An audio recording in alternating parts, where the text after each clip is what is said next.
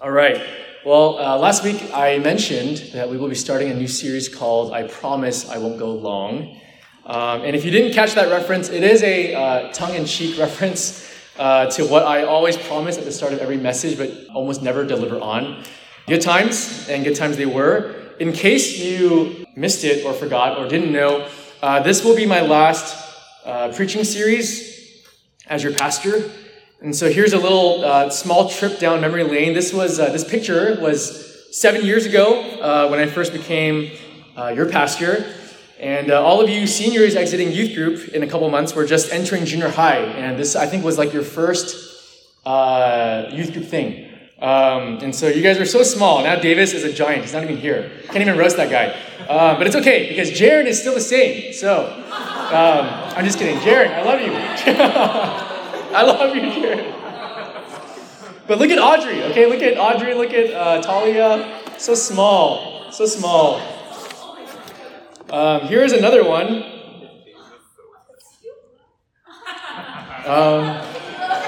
Yeah, look at these kids. Look at all you guys. Super tiny. You guys are all you seniors were 7th graders. Look at Pierce, so cute. I don't mean to be rude, but most of you weren't even here yet. But we've come full circle. I had actually thought that we were going to be meeting in rooms G and H for tonight, and so I had prepared in my notes that we've come full circle and that we've ended up where we first started. But actually, we're in the gym now.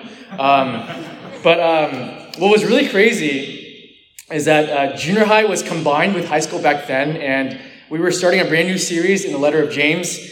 And what was once the size of the youth group 7 years ago is actually now the size of high school group alone. And so, actually, I think you guys are all bigger than this group here, which is really, really crazy. I think in total, this was maybe 50 people.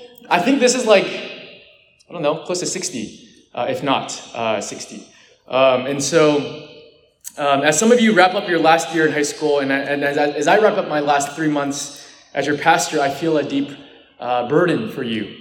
A burden to protect and to encourage you. But what I want you all to know more than anything else is that I love you.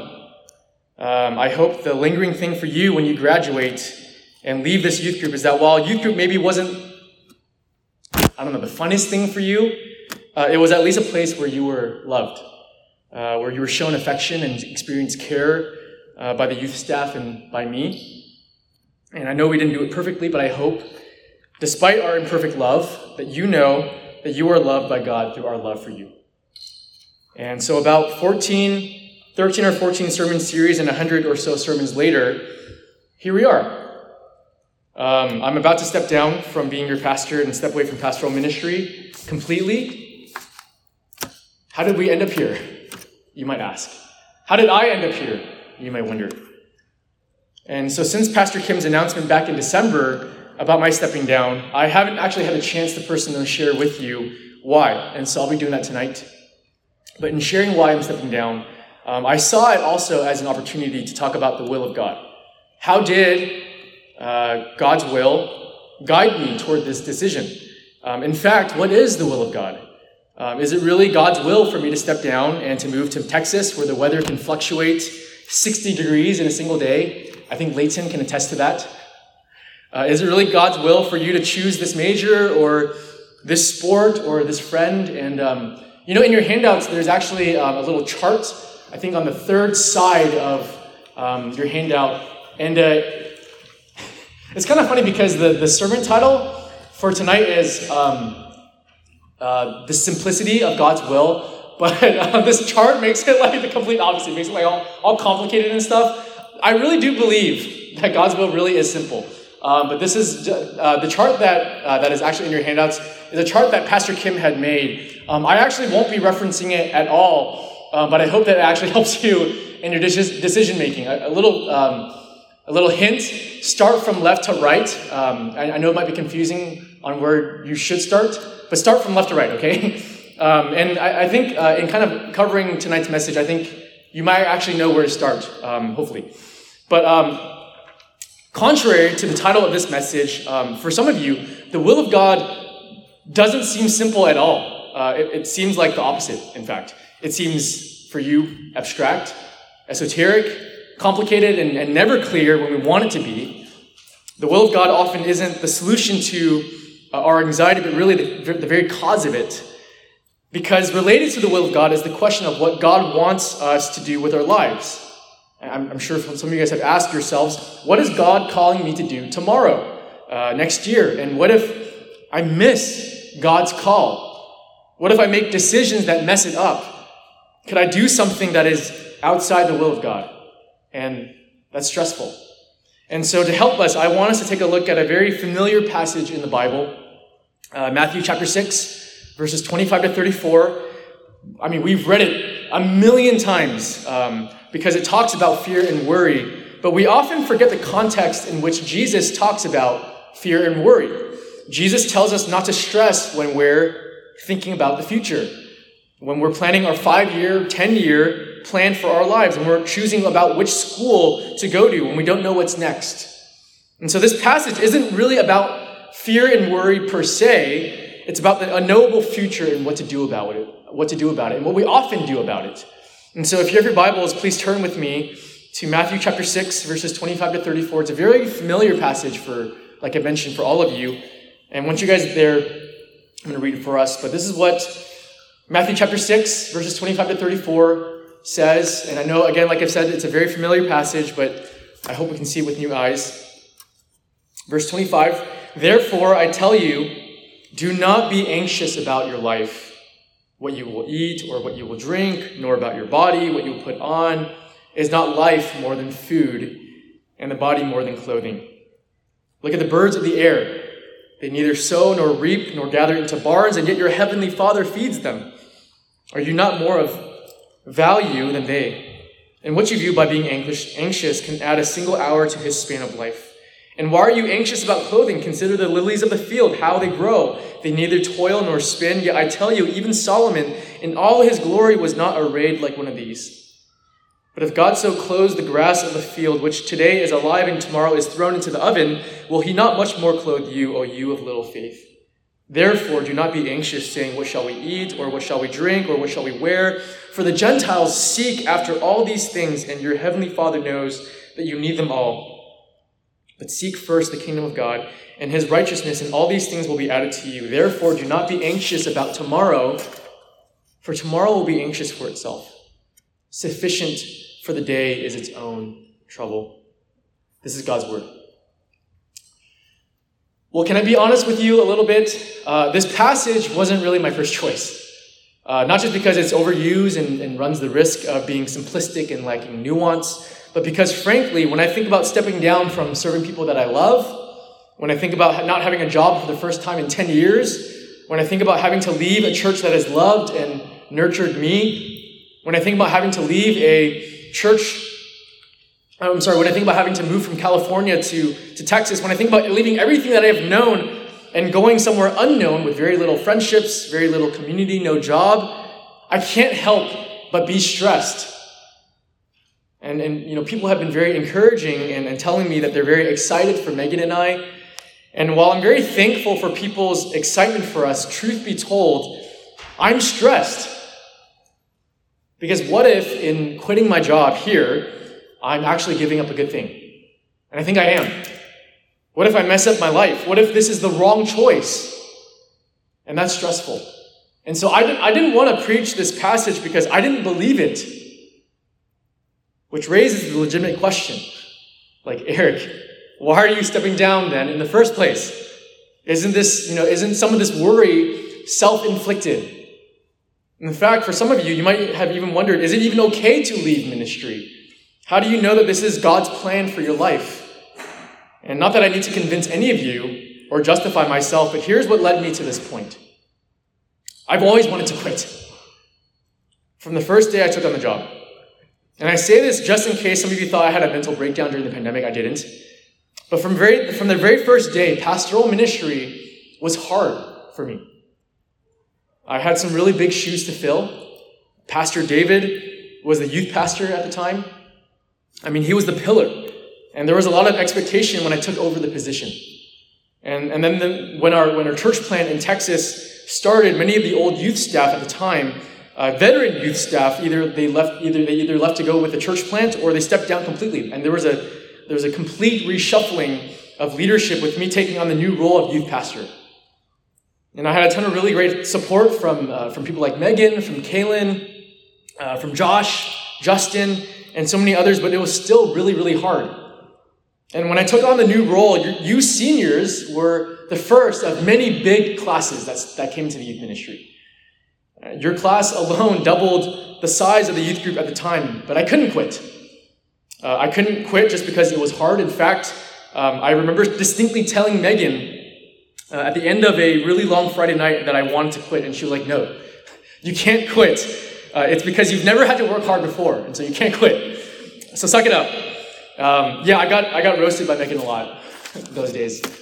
But even though it was hard, what I want you guys to know that it wasn't because of you guys. I still love being your youth pastor. It's actually what kept me going for so long despite wanting to quit on the first day. Youth ministry was incredibly fun. It was rewarding. It was exciting. I loved you guys. I loved you guys still. And even though I was constantly worried about some of you, I loved caring for you. But the sense of wanting to quit always lingered and remained in the back of my head. And just to assure you, again, like I mentioned, my main reason for stepping down wasn't because pastoral ministry was difficult or because of this difficult parent or a difficult coworker, as Pastor Kim likes to refer to. I'm like, who is this hypothetical difficult coworker that Pastor Kim speaks of so often? Was it me? No matter how hard it was, being your pastor for the past 7 years and an intern for 3.5 years were the second best things that happened to me. And I think you guys all know what the best thing that happened to me was. Getting married to Megan, of course. So why? Why step down? I'm stepping down not because it's hard, but because over the years I've simply gained clarity for how God has gifted me and where God is leading me. As I reflect back on the last 7 years, I mean, what 24-year-old at the time actually knows what to do with their life?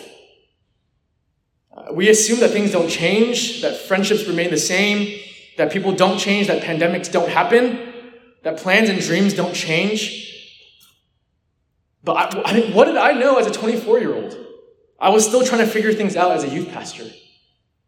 And so 7 years later, I can't say that I've figured everything out, but I can say that I've gotten a clearer grasp of my gifting and I think my calling.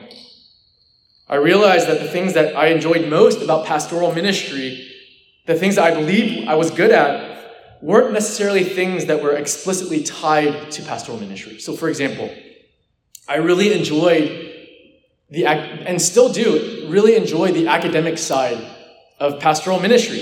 You know, like reading and quoting dead people. I mean, you guys all know all about that.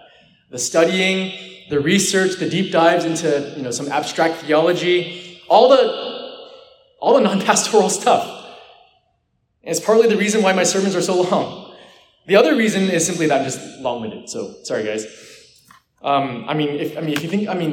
If you were to come over to my house, I have a very different set of books compared to the books collected and owned by the other pastors on staff. And by God's grace and through the help of friends and pastors on staff, I think I've grown in being a pastor, hopefully. But it wasn't easy for me. As some of you know, every time any of us preach on a Sunday, we're asked to preach it ahead of time to the pastoral staff so that we receive feedback in preparation for that Sunday message. And the most repeated feedback that I would personally get, that other guys would not get, is that it was awesome. I'm just kidding. They did not say that. It was actually the opposite. The most frequent feedback, you guys didn't laugh because you guys were like, what a liar. The most frequent feedback is that it wasn't practical enough, that it was too abstract or that it was too long. You guys know all about that. And what it revealed was that what I enjoyed most about pastoral ministry and my greatest interests was the theoretical and the abstract, not the practical or the concrete. I mean, I have an undergrad philosophy degree, which, really isn't saying much, but that's just how God had crafted me. And so with much fear and trembling, I came to the realization that pastoral ministry just wasn't what I was called to do with my particular interests, my gifting, and skill. And it became clear to me that I wasn't the right fit for the role. And in many ways, the role wasn't really the right fit for how God had made me. But while it's one thing to know what I don't want to do for the rest of my life, it's another thing to figure out what I do want to do the rest of my life. Knowing what I'm not supposed to do is only half the equation, because now I have to figure out what I am supposed to do. What does God want me to do with my life? The bigger question is, what's next? What is God calling me to next? You see, greater clarity of my gifting, I've found, didn't make my future clearer, but actually only cloudier. And we like to talk about how the future is boundless possibility, but the Christian philosopher Soren Kierkegaard disagrees. He says that if the future is boundless freedom, then we will only feel anxious about the future. In his book, The Concept of Anxiety, he writes that anxiety is the dizziness of freedom. Looking into the boundlessness of your own possibilities isn't freedom, but dizzying anxiety. My future isn't exciting as people claim that it is for me. It's actually worrying. And so discerning the will of God for my future didn't actually get easier, but actually got harder. And while I have some idea what I want to do next, it's not like it's guaranteed to work out. Like, what if my plans don't pan out the way that I hoped? And it's not like I'm going to drop $100,000 to get a PhD only to spend the rest of my life paying off student debt. Like, that doesn't make practical sense to me. And so in many ways, God's will for my life doesn't seem clear, but murky. It doesn't seem simple, but complicated. And so I'm preaching our passage tonight because I need to preach it to myself. This passage is as much for me as it is for you, because I'm worried. I'm personally worried about my future. As I'm preaching this to you, I am stressed. And if you're worried about your future, this passage is for you as well. From this passage, Jesus speaks words of comfort to people who are stressed out about their future, who don't know what tomorrow will bring, who don't know which college to attend, who don't know if they'll even go to college, which church to go to, which class to take, people who don't know what to do next. If this is you, Jesus speaks to you and tells you what God's simple will for your life is. And so the key idea for our passage tonight is that God's will consists of two simple actions. Two simple actions. The first is that God's simple will is that we put first things first. For a little bit of context, we're going to read verses 24 to 25 together. But this is what Jesus says again in Matthew 6, verse 24. No one can serve two masters, for either he will hate the one and love the other, or he will be devoted to the one and despise the other. You cannot serve God and money. Therefore, I tell you, do not be anxious about your life, what you will eat or what you will drink, nor about your body, what you will put on. Is not life more than food, and the body more than clothing? Now, I don't know if you noticed this, but Jesus makes a slight switch in emphasis from verse 24 and verse 25. Whereas in verse 24, Jesus clearly warns against sinful and unjustifiable desire of excess, the love of money. Here in verse 25, Jesus takes aim at the much more reasonable and even defensible desire for just bare necessities, food and clothing. In other words, Jesus shifts from addressing people with excessive wants to the people who have justifiable needs. And to the people who have needs, not wants, Jesus says not to worry. But if you think about it, if you don't have the basic necessities of life, how can you not be concerned? I mean, that's my question as I'm reading this passage. How can you not be worried if you do not have food and clothing?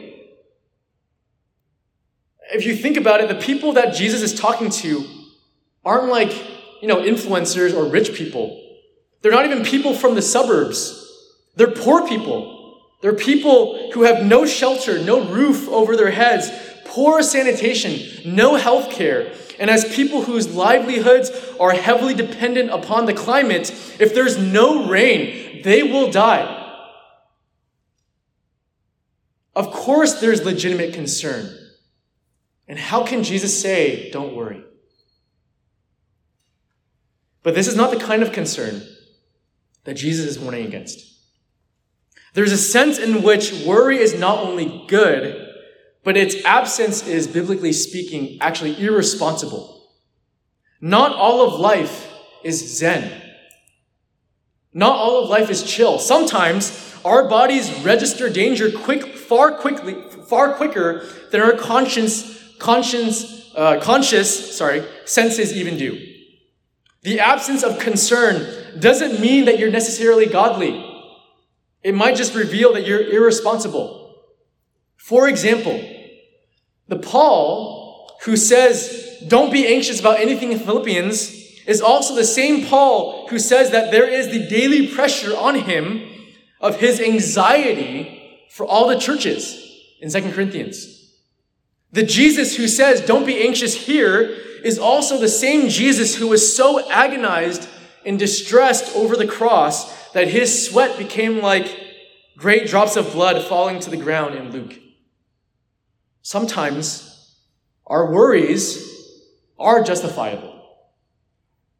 I'm worried that you guys will make bad decisions in life. I'm worried that I will make bad decisions in my life. The future is inherently uncertain and uncontrollable, and that is, understandably, worrisome. But this is also where the temptation lies. The temptation that all of us face when we worry is always the question, will worry drive me to trust in God, or will it drive me to trust in myself and my ability to control what is inherently uncontrollable? To be worried about you, to beg you to change your mind, to pray that God will change you, to save you, is one thing. But it's another thing altogether to be so worried about you that I try to micromanage your life, to sabotage your relationships so that your friends hate you, to spread rumors and gossip about you, to slash your tires, to text you incessantly, to act ridiculously and unreasonably. It makes me wonder if worry is really a genuine concern for others or really a guise to micromanage and control other people. Why'd you do that? Oh, I'm just really concerned about you. Smiley face.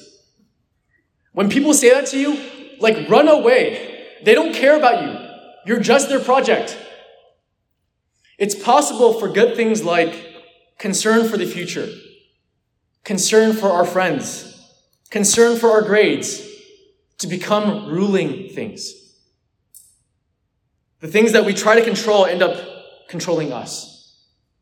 When we worry about our grades, we can't think about anything else. And I think you guys know this. When we worry about what others think of us, we can't think about anything else. In fact, the only thing that we think about is what we should have said, what we shouldn't have said, what we should have done, what we shouldn't have done. When we worry about the future, we can't think about anything else. When your parents worry about you, they can't think about anything else. You know this. It's the reason why tiger parenting exists, why it's a thing. When we worry, our minds are preoccupied. We're on edge. We're irritable. We're upset when people or things or circumstances aren't changing. We're depressed. Fretful concern even spills over into our bodies. Our bodies respond poorly to it. We develop headaches. We don't sleep well. Our immune systems are weakened. As much as we can't help but worry, we also choose to worry. And this is exactly why Jesus cautions us against worrying in general. Not just because concern itself is bad, but because we are typically bad with it. When we worry, we tune God out. I mean, how many of you remembered God when you were worried? The last time you were worried, when was the last time when you were worried that you were driven to trust and dependence upon God and on others when you were anxious? Left to ourselves and the crookedness of our hearts, worry itself does not propel us toward deeper dependence upon God. Apart from the intervening grace of God, worry only drives us into deeper independence from God. Because we just rather do it ourselves. Because if God doesn't help me, who else will help me except myself? And so anxiety and control are two sides of the same coin. Worry presumes control over the uncontrollable. The illusion of control lurks inside every single worry of ours. When we can't control something, the natural outcome is that we worry about it. And Jesus warns against worry because worry essentially is trying to do what only God can do. But more than a warning, Jesus helps us in our worries. By the way, I know I'm talking a lot about worry, not the will of God, but don't worry, pun intended. This is not a bait and switch, okay? I'm getting there. I just have to kind of create the backdrop, okay? But when we have reasons to worry, Jesus heaps counter reason upon counter reason to trust our Father instead.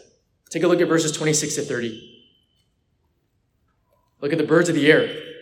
They neither sow nor reap nor gather into barns, and yet your heavenly Father feeds them. Are you not of more value than they? And which of you, by being anxious, can add a single hour to his span of life? And why are you anxious about clothing?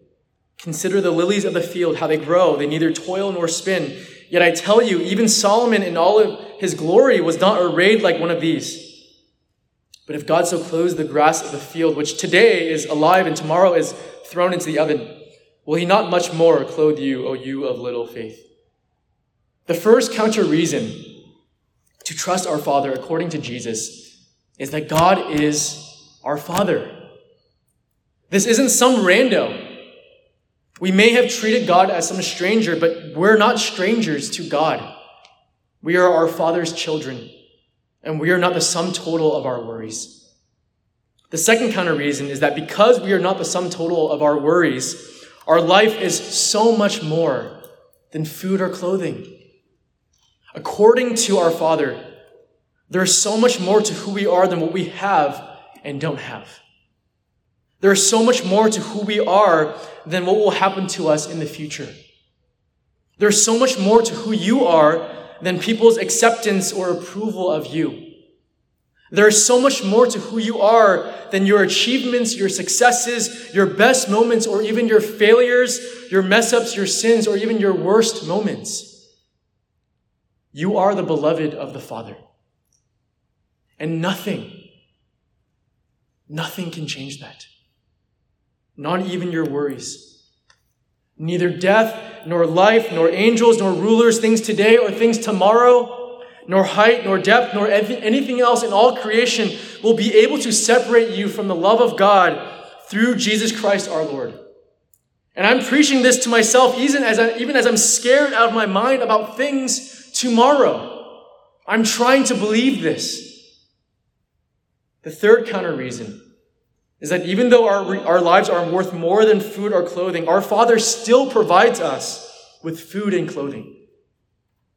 The lesson of nature is that God provides for it all from grass to the ravens. In fact, the word that Jesus uses for consider the lilies is the word study. Learn from the lilies. Take time to stare at them, smell at them. Get their pollen on your shirt if you need to. Because here's what you'll find. The thing about lilies, if you've ever noticed, taking time to notice, is that they don't do much. They just sit there. Oh my gosh. Sorry. They sit there. They sit there unhurried. The thing we learn about the lilies is that they don't do anything. And yet God still dresses it. The birds, he feeds them. And I can go on and on, but the point is that though our worries are many, our Father is greater than our worries. And because we are our Father's children, we aren't like the children of the world. Take a look at verses 31 and 32. Therefore, do not be anxious, saying, what shall we eat, or what shall we drink, or what shall we wear? For the Gentiles seek after all these things, and your heavenly Father knows that you need them all. The word for Gentiles is the word for nations, the secular world. And according to the world, life really is just all about food, drink, and clothing. I mean, this shouldn't surprise us. What they see is all that there is. It's the material world. But again, it's not like God doesn't care about food, drink, or clothing. God knows that we need all these things, but God sees deeper. The question is, are we defined by these things in the same way that the world is defined by these things? We know what the world is about. We know what defines the world, but what will define us? What are the children of the Father about? What are we defined by?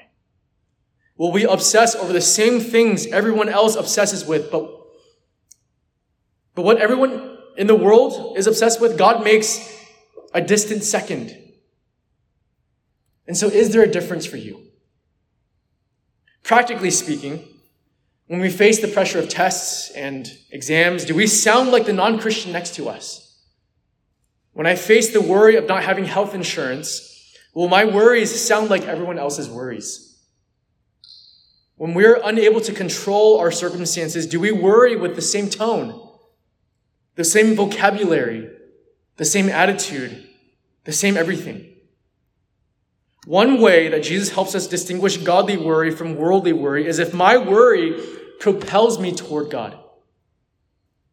Does my worry drive me deeper into humility rather than a clenched fist and grip over my circumstances? Does my worry encourage my worship of God, or does it encourage doom scrolling and despair?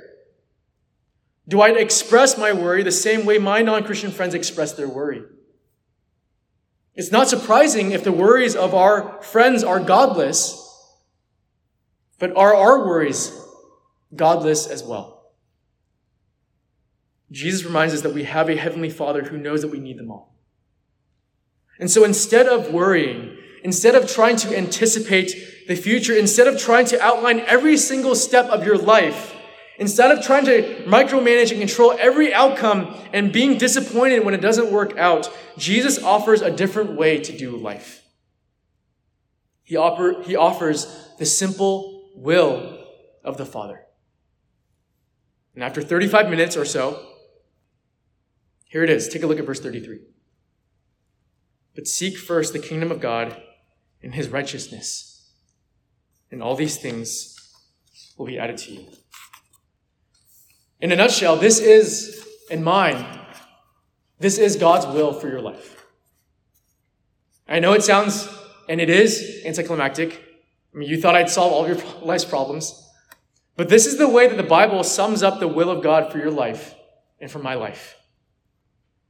If you bet your life on, and if the center of your life revolves around what you will eat, what you will drink, what you will wear, what people think of you, where you'll end up living, what job you'll get, what spouse you'll marry, what salary you'll earn, what life you'll get to live, then you will be constantly disappointed. But if you stake your life and bet your life, and if the center of your life revolves around kingdom values, kingdom priorities, kingdom virtues, King Jesus himself, then you will never be disappointed. If you get your life to be about what your Father is about, then all the other things you need will be added on. That is the promise that Jesus makes. Now, this all sounds great, but what does any of this have to do with the will of God for your life and for mine? It has everything to do with the will of God, because typically, when we think of God's will, we conventionally think of it as some plan that we have to figure out from God about our future, right? When we want direction from God about an important decision that we have to make, we often find ourselves thinking, it'd be great if God would just show me, tell me, have it written in the sky, make it abundantly clear that this is the program that I should be applying for, that this is the person that I should be dating, that this is the car that I should be buying because gas is so freaking expensive, that this is the school that I should be attending, that leaving ministry is what I should be doing. We want to know God's specific, individual plan for the who, what, where, when, and how of our lives. We want to know God's will of direction. And I can understand why we want it. For some of us, it's simply because we want to please God. We want to do what God wants. For others of us, it's simply because we're afraid. We don't want to mess up. We don't want to make the wrong choice. For others of us, it's simply because there's just too much choice. How do we know? Which actually brings us back to the previous reason, which is the fear of messing up. It's one of the reasons why when we pray, if we do pray, the common theme is, God, please let this performance go well. Allow me to pass this test, that I don't get sick.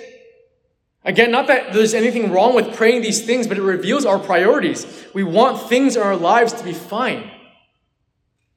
And while these fears are understandable, this is again stressful.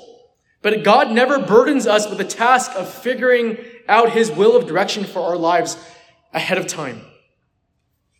In fact, God doesn't have a hidden will of direction that we need to discover. Which brings us to some really important definitions and clarifications before we move on. What is the will of God? The will of God can refer to one of two distinct senses.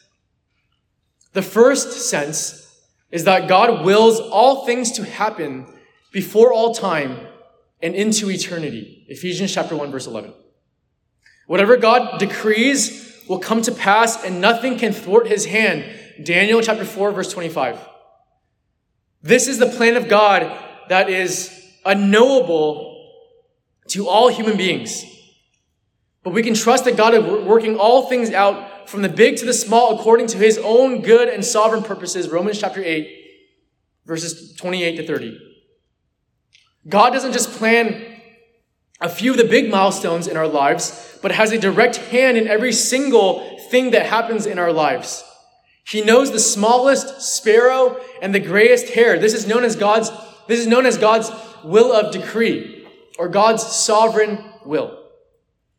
The second sense refers to God's will of desire.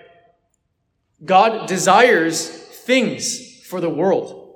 He desires that everyone would repent and not perish, 2 Peter chapter 3, verse 9. He desires that we love him, that we do what is pleasing to him, Colossians chapter 1. God's will of desire is also known as his will of command. There are clear and obvious things that God desires for us to do through his voice of Scripture. And in God's will of decree, everything happens accordingly. But in God's will of desire, it's possible for things to not go according to God's desire. For example, God desires that we love him, but we fail to love him. In fact, Deuteronomy chapter 29, verse 29, captures both senses of God's will by describing that the secret things belong to the Lord our God, but the things that are revealed belong to us and to our children forever, that we may do the words of the law. And to explain this, I think, a little better, here's an analogy. Your parents probably don't tell you everything that you need to know about everything.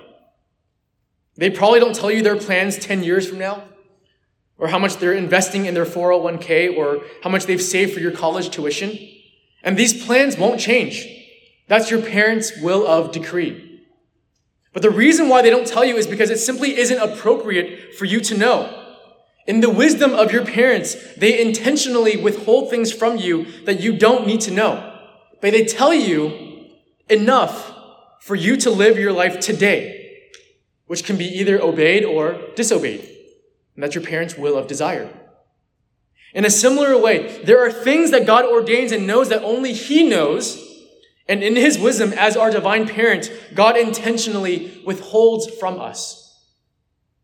It's simply inappropriate for us to know. In fact, I think our brains would just explode from knowing infinite and eternal things. But God tells us exactly what we need to know to live our lives today. That's God's will of desire.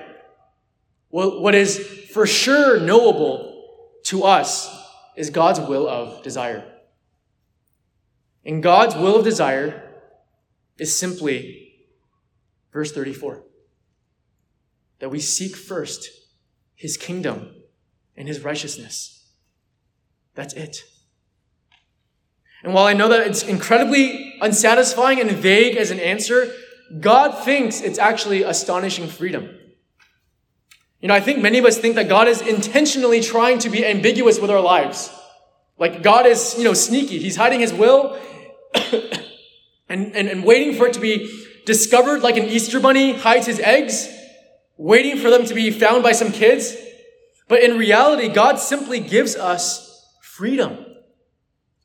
God is incredibly flexible with our future precisely because he is incredibly inflexible with our present. Let me repeat that. God is incredibly flexible with our future precisely because he is incredibly inflexible with our present. Even now, we are free to do a lot of things as long as Scripture permits it. The only thing that we are not free to do is to put anything above God or before God. Verse 34. God must be first and foremost in everything. But once we seek first God's kingdom and order our lives around him, the world suddenly becomes full of possibility. We are free to make decisions in our future as long as we are faithful to God in the present. When the kingdom is your dominating priority in life, when pursuing Jesus becomes the most important thing to you, when your heart is preoccupied with kingdom values, when you get your life to be about what your Father is about, it begins to shape your overall choices and decisions. When our desires are curated, cultivated, and pruned by God, then our choices also follow a similar curation. When we pursue God's kingdom and righteousness, we begin to make choices that align with the Father's priorities. When you meet someone that you like, you begin to make choices that align with that person's interests and desires. Augustine said it best from a sermon in 1 John chapter 4, where he says, "Love and do what you will." When love for God and love for others undergirds your thoughts, your hopes, your dreams, your future, the possibilities are endless. Here's the hope for you and me. If we truly seek God above all, then we will always be doing the will of God. If we truly seek God above all, then we will always be doing the will of God. No matter where our particular choices lead us, no matter what job we end up taking, no matter who we end up marrying, no matter where we end up living, because seeking God's kingdom first is God's will for your life. Seeking God's kingdom becomes the boundary within which our freedom, within which our choices are free and pleasing to God. Seeking God's kingdom becomes the boundary within which our choices are free and pleasing to God. And so what does seeking God's kingdom actually mean? It means valuing what God values. Holiness, purity, justice, love, patience, reconciliation, forgiveness. When we seek God's kingdom, there is so much freedom. And not the dizzying kind of freedom that Kierkegaard is talking about, but really true freedom. Because it actually means that you are free to do anything. Oh my gosh. The heck? Because when our lives are about what our Father is about, then we have the confidence and assurance that we are walking in the will of God and the security that what we do is his will. We can't lose at all when we seek the kingdom of God. The weightiest choice that we make is never between weighing two future options like moving from California to Texas, but between two ways of living. Living for the kingdom of God or living for something else instead. That will be the weightiest decision that you ever make in your entire life. Will I live for God or live for myself? The question that God cares about most isn't where should I live, what school will I go to, but will I seek God's kingdom where I live? Will I seek God's kingdom where I go to school? God's will is simple because it calls us to put first things first. But let's get a bit more specific, as I'm sure all of you were waiting for. As I mentioned earlier, despite having a clearer sense of my gifting and abilities, it's not like I know what I should be doing with my life. I still don't really know what's next. Seeking God's will, seeking God's kingdom and righteousness is great, but it doesn't exactly tell me how or what God is specifically calling me to do. And that's why I think verses 25 to verse 32 were necessary for us to go through. Despite how stressful and worrying it is, we know the heart of the Father. And our Father works personally and purposefully in each of his children. Each of us are handmade, one of a kind. We are not mass-produced, nor are we interchangeable parts. You'll have giftings, abilities, and life experiences that I'll never have, and vice versa. Each day and each situation, Elise or Daniel or Naomi have the opportunity to say, to do constructive things that no other human being could do or say. Sorry, I'm just calling out your names randomly.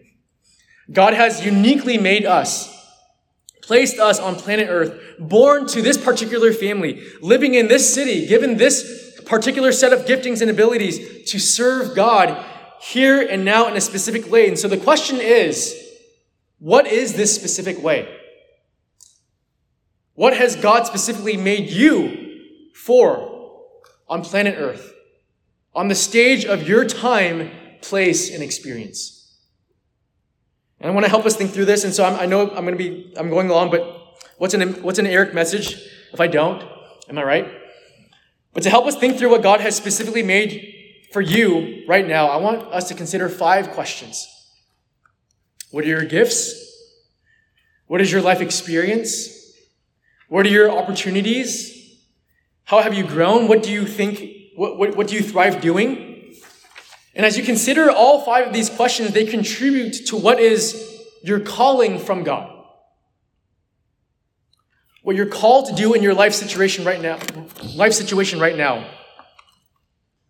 to fulfill the will of God. Your calling is not less than, but more important than what you currently do right now, whether as a student or a scientist, a doctor, a pharmacist, a therapist. A calling is a way of seeing the world with the eyes of the heart. No 2 people see the world in exactly the same way. Pastors and other religious professionals aren't the only ones who have a calling from God.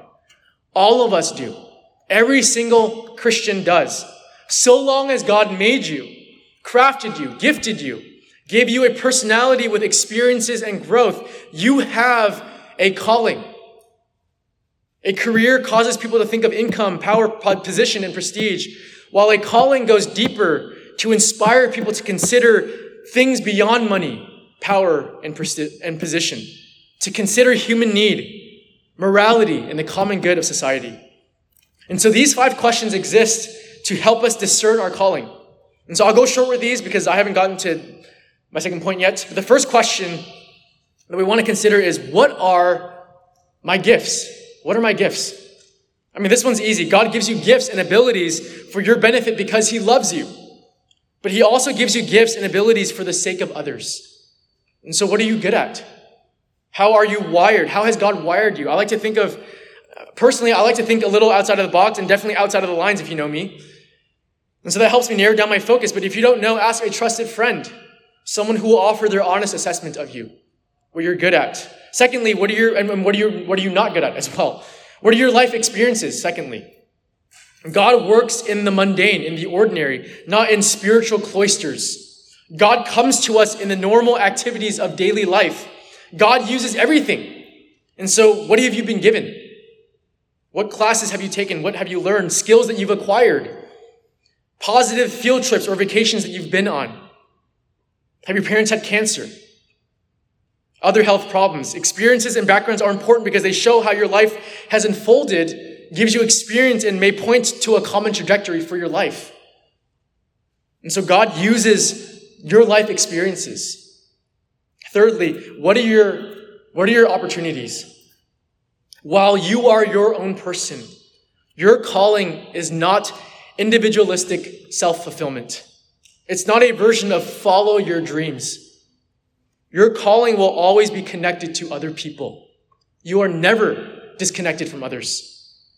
It is tuned to the needs, the true needs of people around you and God's purposes for his people. And so what does seeking God's kingdom look like? Where do you see opportunity and need? What are the problems, troubles, and struggles of your time and place in your family, with your friend group, this high school group? What needs to be done that no one else seems to be doing? And closed doors also give us clues about our calling as well. A calling implies limits, because in choosing to pursue one calling over another, we eliminate other possible callings as well. We can't do everything. And so closed doors also reveal our calling as well. Fourthly, is how have you grown? How have you grown? You are living out the God who lives inside you. And so how has he changed you this past week, this past semester, this year as opposed to last year? How have you demonstrated change, and where do you still need to grow? How have you resisted temptation, bitterness, fought discouragement and lust, or cultivated humility and patience? This question is really important because it will be the difference maker in the quality of how you fulfill your calling. This question asks how you are currently living your life. God doesn't just look at what you do, he looks at who you are on the inside. And fifth is, what do you thrive doing? What makes sense for you? What do you enjoy doing? What do you get excited about? When you talk about blank, your eyes light up. What is that blank for you? Of course, our desires can deceive us and lead us astray, which is why it's important while we're asking the question for honestly and frequently. But at the same time, our calling often resonates with our desires. What do you want to do with your life? What do you want to do matters to God. And so before we step away from these questions, something that I want you to know is that a calling isn't a fixed thing. It's not static. It changes with time and circumstance in the same way that it's changed with mine. 7 years later, I'm stepping out of pastoral ministry, something that I thought I was going to do for the rest of my life. And so, for example, in questions 1 and 2, it may seem like your gifting hasn't really changed, but as you get older, you guys are just 14, 15, 16, 17, 18. As you get older, you might discover an unsuspected gift later on in your life. Because the reality is that you and I change. And making decisions is hard. We need to be realistic that we just aren't going to make the best possible decision every single time. And that's okay. From our series in Job, we learned that not even our wisest choices can protect us from unwanted suffering and consequences. Sometimes consequences for even our wisest choices are unavoidable. But the reality is that we don't often make wise choices. We choose to do the unwisest thing and turn from God. In our worries and anxieties, rather than turning toward God, we suppress our knowledge of God and run away from him. And yet our Father still knows we need. He sends his Son for us. Jesus was the wisest man who ever lived and suffered for the consequences and sins that weren't even his own. Jesus pledged that he would provide for us with his own life. And if God gave up his Son for us, how will he not also graciously give us all things? And so we press on in putting first things first. We seek first the kingdom of God, and all these things will be added to us. That brings us to our second point and our shortest point. God's simple will is that we tend to the present, not to the future. We tend to the present, not to the future. Take a look finally at verse 34. Therefore, do not be anxious about tomorrow, for tomorrow will be anxious for itself. Sufficient for the day is its own trouble. The reason why Jesus says this is simply because we just don't know tomorrow. I don't know when the next COVID spike will be. I don't even know if there will be a spike. And in fact, all of 2021 planning for youth group was like TBD. And it was annoying because we planned something, we ended up scrapping it. This doesn't mean we shouldn't be this doesn't mean that we shouldn't be responsible. We should plan and be responsible. But we do so with recognition that we can't control the future. Only God does. Obsessing over the future isn't how God wants us to live, because it'll not only make us anxious, but because it reveals our heart toward God. I mean, let's say that you knew everything about the future. Would you be inclined to trust God? So instead, Jesus tells us to tend to the present, to today, not to tomorrow or the future. Every little thing that you do today matters. Why? It's because the decisions that we make next year will be profoundly affected by the degree to which we seek the kingdom of God right now in today's decisions. Gerald Sitzer writes that the will of God concerns the present more than the future. It deals with our motives as well as our actions. It focuses on the little decisions that we make every day, even more than the big decisions that we make about the future. Because those little decisions pave the way for big decisions in the future.